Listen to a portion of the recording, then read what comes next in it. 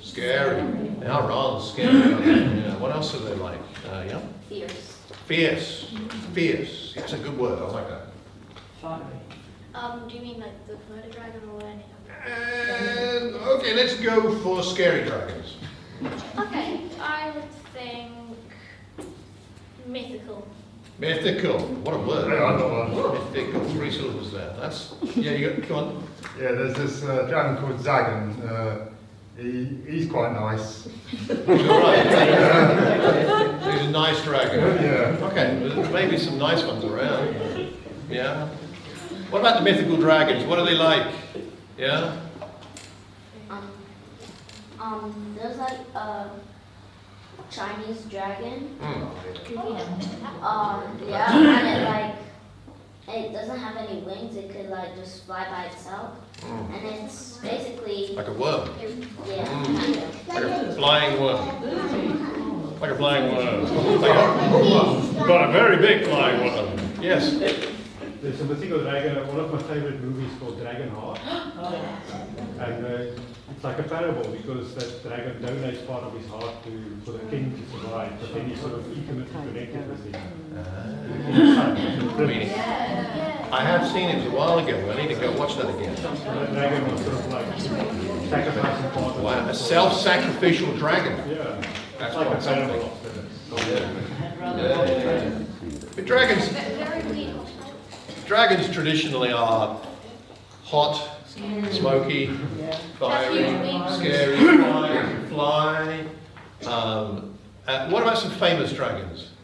Oh, yeah, Dragon's Lair. Okay, yes, King that's Arthur's true. Raid? King Arthur, St. George and the St. Dragon. George and the Dragon. Barry and Kate said the dragon from Shrek. Okay, the Shrek Dragon. Smaug, Oh, I know. yes.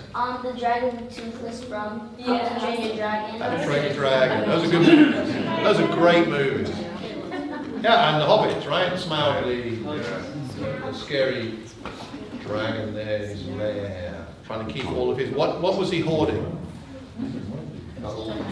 The rings. Yeah, more than just that. Treasure, gold. Gold, diamond. I mean, all kinds of treasure. Like piles, mountains of it. Mountains of it. And this is my central point today, which is that we all face dragons, but where the dragon is where the treasure is. Oh yeah. But you've got to deal with your dragon. So I have a story here. The story is There's No Such Thing as a Dragon by Jack Kent. So, let's read our story. There is no such thing as a dragon, apparently. Wow. Let's see what happens in this story.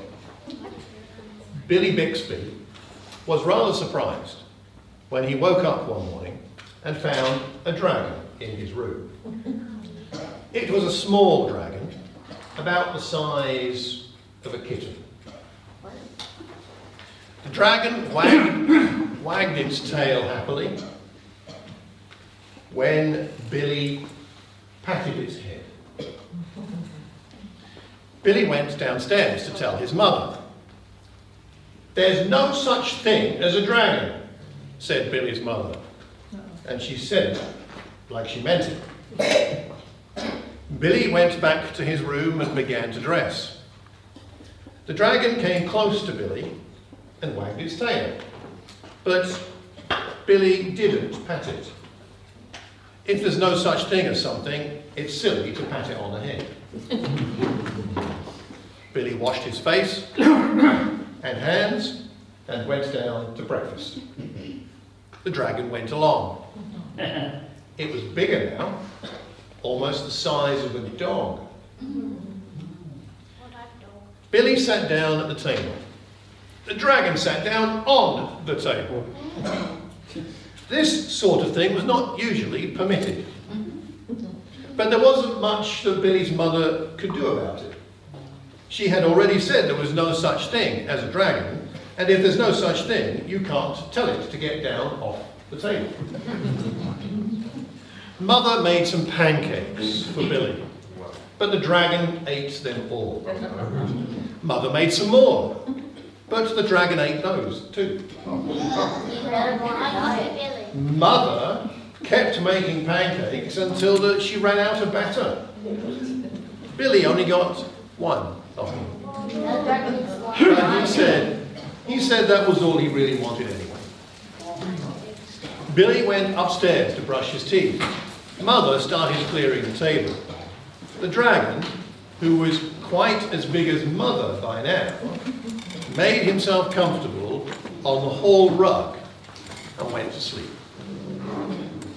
By the time Billy came back downstairs, the dragon had grown so much that he filled the hall. Billy had to go around by way of the living room to get to where his mother was. I didn't know dragons grew so fast, said Billy. There's no such thing as a dragon, said his mother, firmly. Cleaning downstairs took Mother all morning, what with the dragon in the way, and having to climb in and out of the windows to get from room to room. By noon, the dragon filled the house. Its head hung out the front door, its tail hung out the back door, and there wasn't a room in the house that didn't have some part of the dragon in it. When the dragon awoke from his nap, he was hungry. A bakery lorry went by. The smell of fresh bread was more than the dragon could resist. The dragon ran down the street after the bakery truck. The house went along, of course, like the shell on a snail. The postman was just coming up the path with some post for the Bixbys when their house rushed past and headed down the street. He chased the Bixby's house for a few blocks, but he couldn't catch it. When Mr. Bixby came home for lunch, the first thing he noticed was that the house was gone. Luckily, one of the neighbours was able to tell him which way it went. Mr. Bixby got in his car and went looking for the house. He studied all the houses as he drove along. Finally, he saw one that looked familiar. Billy and Mrs. Bixby were waving from an upstairs window. Mr. Bixby climbed over the dragon's head, onto the porch roof, and through the upstairs window. How did this happen? Mr. Bixby asked. It was the dragon, said Billy. There's no such thing, said his mother. There is a dragon, Billy insisted. A very big dragon. And Billy patted the dragon on the head. The dragon wagged its tail happily. Then, even faster than it had grown, the dragon started getting smaller. Soon, it was kitten-sized again. I don't mind dragons this size, said Mother. Why did it have to grow so big? I'm not sure, said Billy, but I think it just wanted to be noticed. Exactly. There's no such thing as a dragon? Or is there?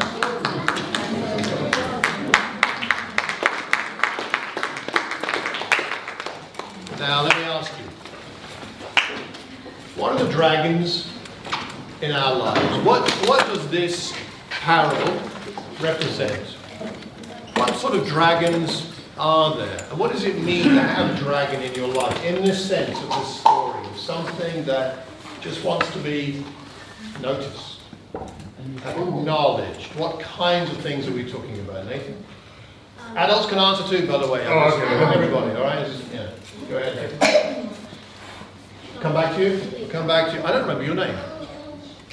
Caleb. Caleb, sorry Caleb. What do you think?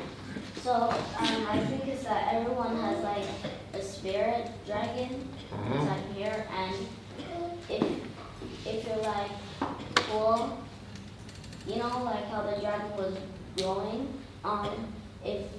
if you be nice to others, your dragon inside of you will start to grow, and people will start noticing you. Noticing. Okay. Things get noticed, don't they? Our actions get noticed. Usually Yeah. something that's irritating you or fighting against you So- in nature. Something that's irritating you, yeah, Dodie? Financial debt? Debt can be something that needs to be paid attention to, Yeah. but we might be ignoring it. And it grows when we ignore it. That's a really good point from the banker.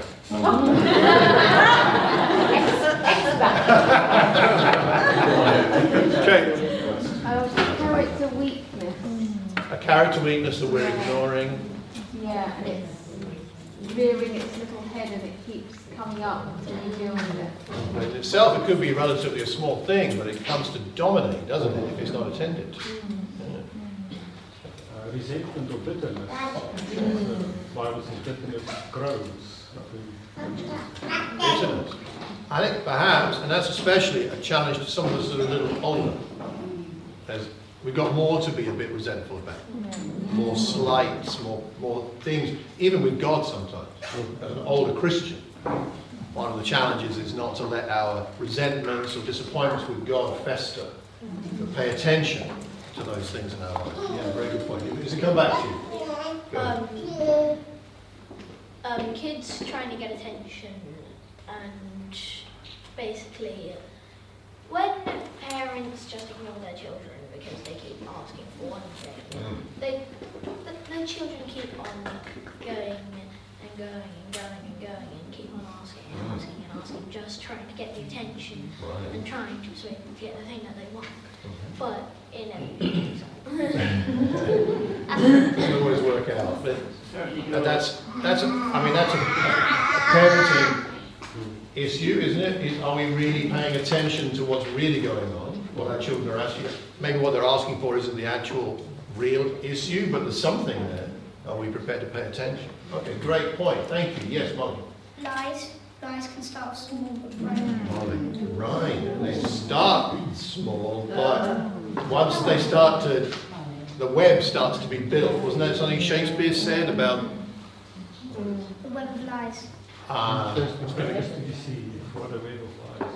We- That's something on the- Yeah, okay. Shakespeare had it right. Whatever he said, anyway. That's it. So, old Shaky, he knew what he was doing. Okay, anybody else? A couple more, maybe? Yeah, Jason. Yeah, elephant in the room. The elephant in the room. Something everybody knows is not being talked about, but it's there, right? What are we going to say? Sometimes our health as well. So you do something small, you gotta pay attention to it beyond or before aggravate. Okay, all right. It's not healthy to be obsessed about your health, but it's not healthy to ignore what your body's telling you when it's getting bigger than you'd like it to be, or heavier, or in some other way. Not healthy. Okay, very good point. Thank you very much. Haven't we all got dragons? I mean, let me just ask you for a moment, and this is just for you to reflect, okay? But think about an area of your life that's providing you with the greatest sense of frustration at the moment. Something that's really, you don't have to tell us what it is, but just think for a minute. Something that really frustrates you. Something that annoys you more than it should, given what it is, right? It's not that big a deal, really, in the big scheme of things, but it's really bugging you. And it could be in your marriage, it could be between a spouse and spouses, it could be between friends, it could be between us as church members, it could be between parents and children, but something that's really bugging you more than in a sense it should. Maybe that's a dragon because it's already grown to bother you more than it really needs to. And so it's one of those things that we need to pay attention to sometimes. And I wonder whether that's something like one of the ways God works is by allowing things to frustrate us and annoy us, and then it's up to us to pay attention. So there's a few things here. Maybe here's some things to think about. At school, kids, maybe there's a bully. that's giving you a hard time. And maybe it's time to deal with it in some way. You need some help to deal with that bully in your class or in your school, because it's only going to get bigger, that whole thing. The problem with that bully is going to get bigger, not smaller. If you don't go and talk to someone about it. Maybe there's a bully. Maybe there's a teacher you don't get on with. No. No, I mean, present teachers accepted. Because we only have perfect teachers here today. But just on the off chance that you have an imperfect teacher. Is there a teacher you don't get on with? Are you going to let that grow into something that makes you terrified and angry and dominates your school life? Well, what about at home, children, if you have a brother or a sister? Is that relationship okay? Or relationships, depending on how many there are in the Makinson house or the Pinneren house? Once you get more than one child, things start to multiply, right? 2, 3, 4, all these different relationships. How are we doing at home with our brother and sister? I know something that frustrates me. Go on. My brother. Well, there you go. That's something for you to talk about, you and Bill. What about those of us who have a dragon situation at work? You've got a boss that is a dragon, or a work colleague, or if you manage people, a subordinate. Somebody that it's not, the situation isn't changing. Are you going to deal with it? It's just going to grow. Right? If you're married, are you getting on with your in-laws? Is your in-law a dragon? No jokes about mothers-in-law here, okay? But are we talking about things? Are we dealing with it? Are we letting it grow and fester to the point where it just dominates our relationship? Look, I'm going to wrap up here and then we're going to take communion. But I want to remind us that all of God's people have always had to deal with some kind of dragon. They've had to deal with something that was scary. Something that threatened them. Whether you talk about Noah and the flood, whether we talk about Joseph and Potiphar's wife, whether we talk about Abraham trusting God for his promises and taking his son up the mountain to kill him at God's orders, whether we're talking about Joshua taking the people of God into the promised land, that's a scary situation to have to lead God's people. Whether we're talking about Jesus and his confrontations with the Pharisees, and even the way he had to deal with his own family who didn't understand him, and he had to stay true to his mission that God had given him. Or the early church had to face their dragons when they were persecuted. I think particularly in Acts chapter 8, when a great persecution broke out against the church. And all except the apostles were scattered. All of them. And they were scattered throughout Judea and Samaria. What a dragon situation was. How big it must have looked. How scary it must have felt. Now, we don't really have challenges exactly like that. Our biggest problem today is whether we're going to meet in a house or in a school, or whether we're going to get rained on or not. That's our biggest challenge for gathering, right? But they had to face the dragon, and if they gathered in Jerusalem, they would likely be imprisoned, if not killed. But we have our own dragons. As churches, sometimes relationships are a bit difficult. Decisions can be tricky. Personally, our relationship with God, we get to a point where we get a bit bored, or we get a bit bewildered. And the honesty of being honest about where we are. And then God takes us forward, because the treasure is where the dragon is. That's where the treasure is. When you're bored in your relationship with God, that's where the treasure is, because if you can figure that out, you can encounter it and deal with it. God will help you. If you're bewildered about what God is doing in your life, that's where the treasure is, because that drives you to God, to get the strength you need to deal with it. And for kids, when you're at school and you're going through a tough time, that's actually where the treasure is, because you will grow through that. You will learn how God can help you if you pray and ask him to help you with your problems. We've got to deal with our dragons, not ignore them, or else they get bigger. And what happened to the early church was they were scattered, but they preached the word everywhere they went, and new churches were started everywhere they went. And thousands upon thousands of people came to know God because of that dragon that they faced and they dealt with. So what's God calling you to face with faith in your life right now? Just think about that in your heart. As we think about the fact that, well, there's no such thing as a dragon. I don't think there's a dragon of that kind, but there are dragons. But they're not bad. They're not problematic. Well, they are problematic. They're not life-ending for us. Because where the dragon is, that's where the treasure is. Ultimately, the ultimate example of that is the cross. Jesus went to the cross. Why did he go there? Well, he trusted God and he loved us. That's why he went to the cross. And he faced that dragon, and out of that comes life for all of us. And the reason we're taking bread and wine today, which we will do in a minute, we've got little capsules which have bread and wine in them together, so you can take those in a minute. The reason we take the bread and the wine is to celebrate the victory over that dragon that Jesus had, that brings us peace and the joy and the security of our salvation. So why don't we pray for a moment here? We can be thinking about our dragons, thinking about Jesus and what he did for us. And then we'll take bread and wine. Let's pray.